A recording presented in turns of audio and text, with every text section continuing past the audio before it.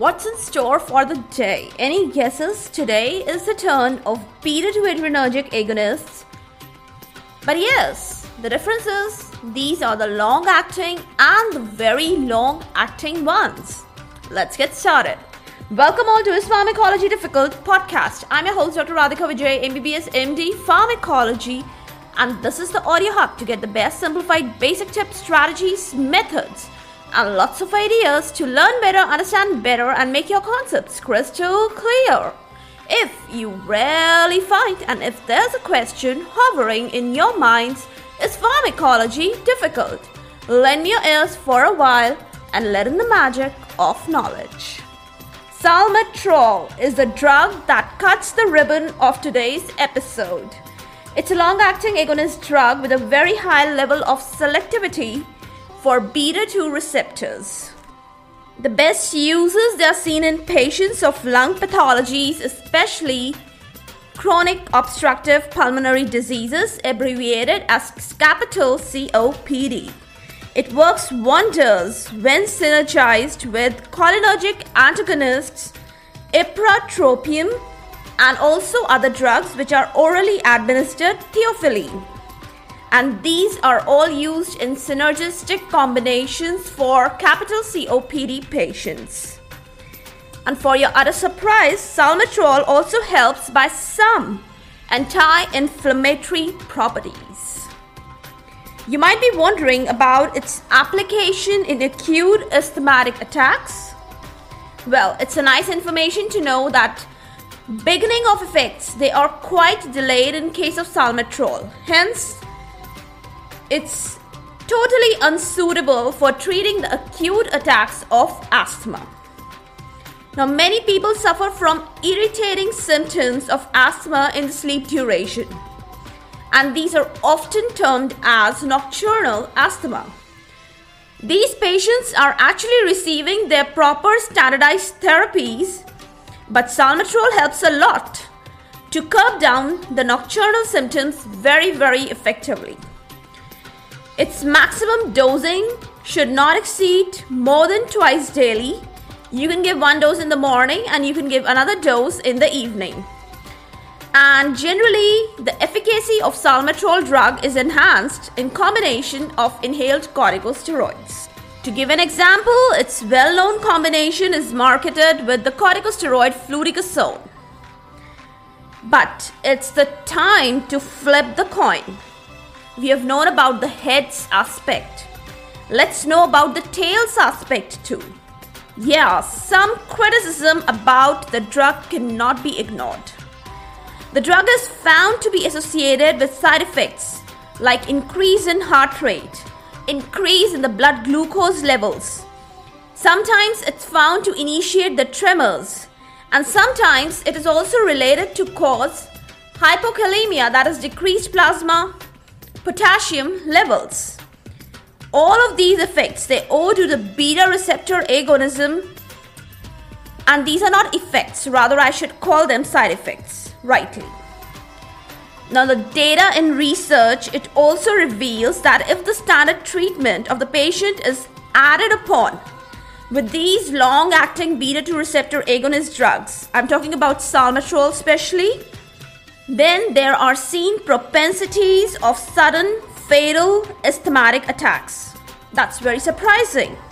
And for the same reason, the Food Drug Administration of the United States, it has placed black box warning on the drug labels of salmeterol, formoterol, and arformoterol.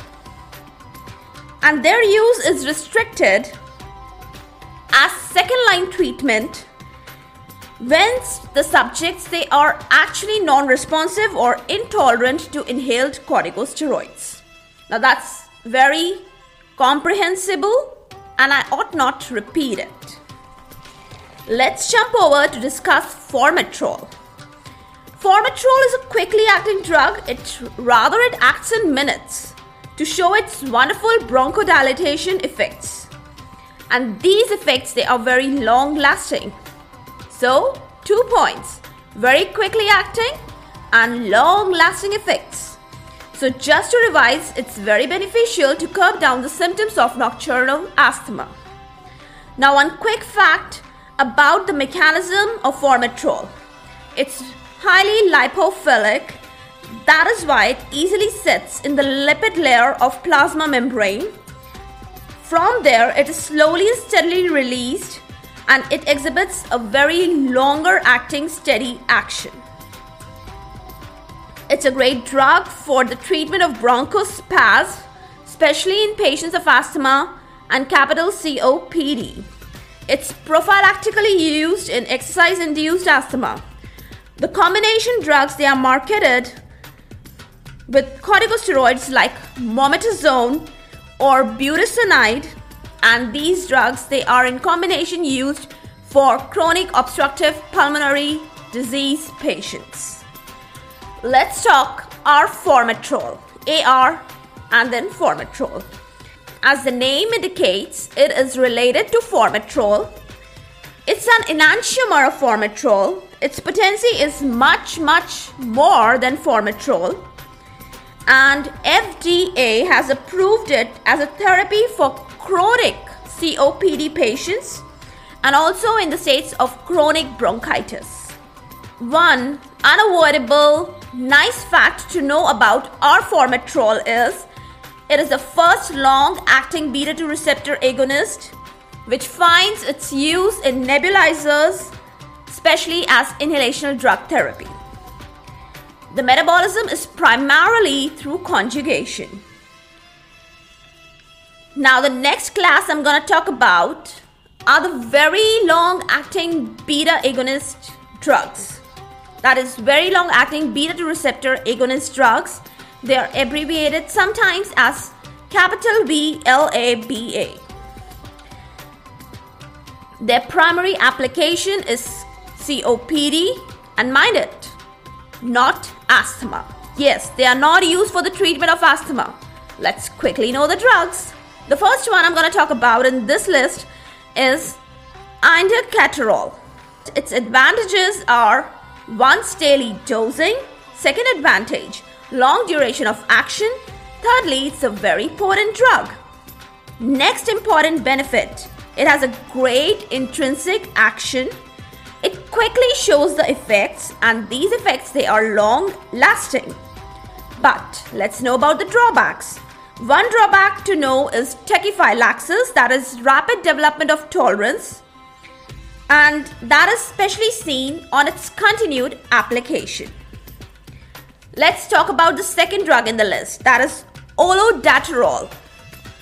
The benefit is again single dosing a day. It has long-lasting effects. It is very famous in combination therapy with tiotropium bromide, which is an anticholinergic agent. And that's a brief description of olodaterol. Finally, I'm going to talk about vilanterol. It's approved in combination therapy with fluticasone, and in European countries, it's combination therapy with muscarinic antagonist. Umeclidinium is also much in vogue. Well, these were so many novel drug bites that I have conveyed to you briefly, but they were so much to be known, and they're so exciting. With all these wonderful informations, I'm signing off my speech today. But thoughts of the willow tree certainly caught my attention this wonderful way. Loaded with bulk of Adam's ale, willow's bark's a source of salicylates, deciduous of a kind of their own, Mediterranean is the land they own, catkins are the pride, pink and purple in hue, abundant nectar keeps the bees' honey stores full.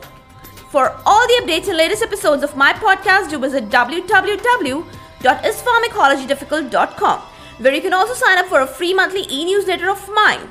It actually contains a lot of updates about medical sciences, drug information updates, and my podcast updates also. You can follow me on different social media handles like Twitter, Insta, Facebook, and LinkedIn.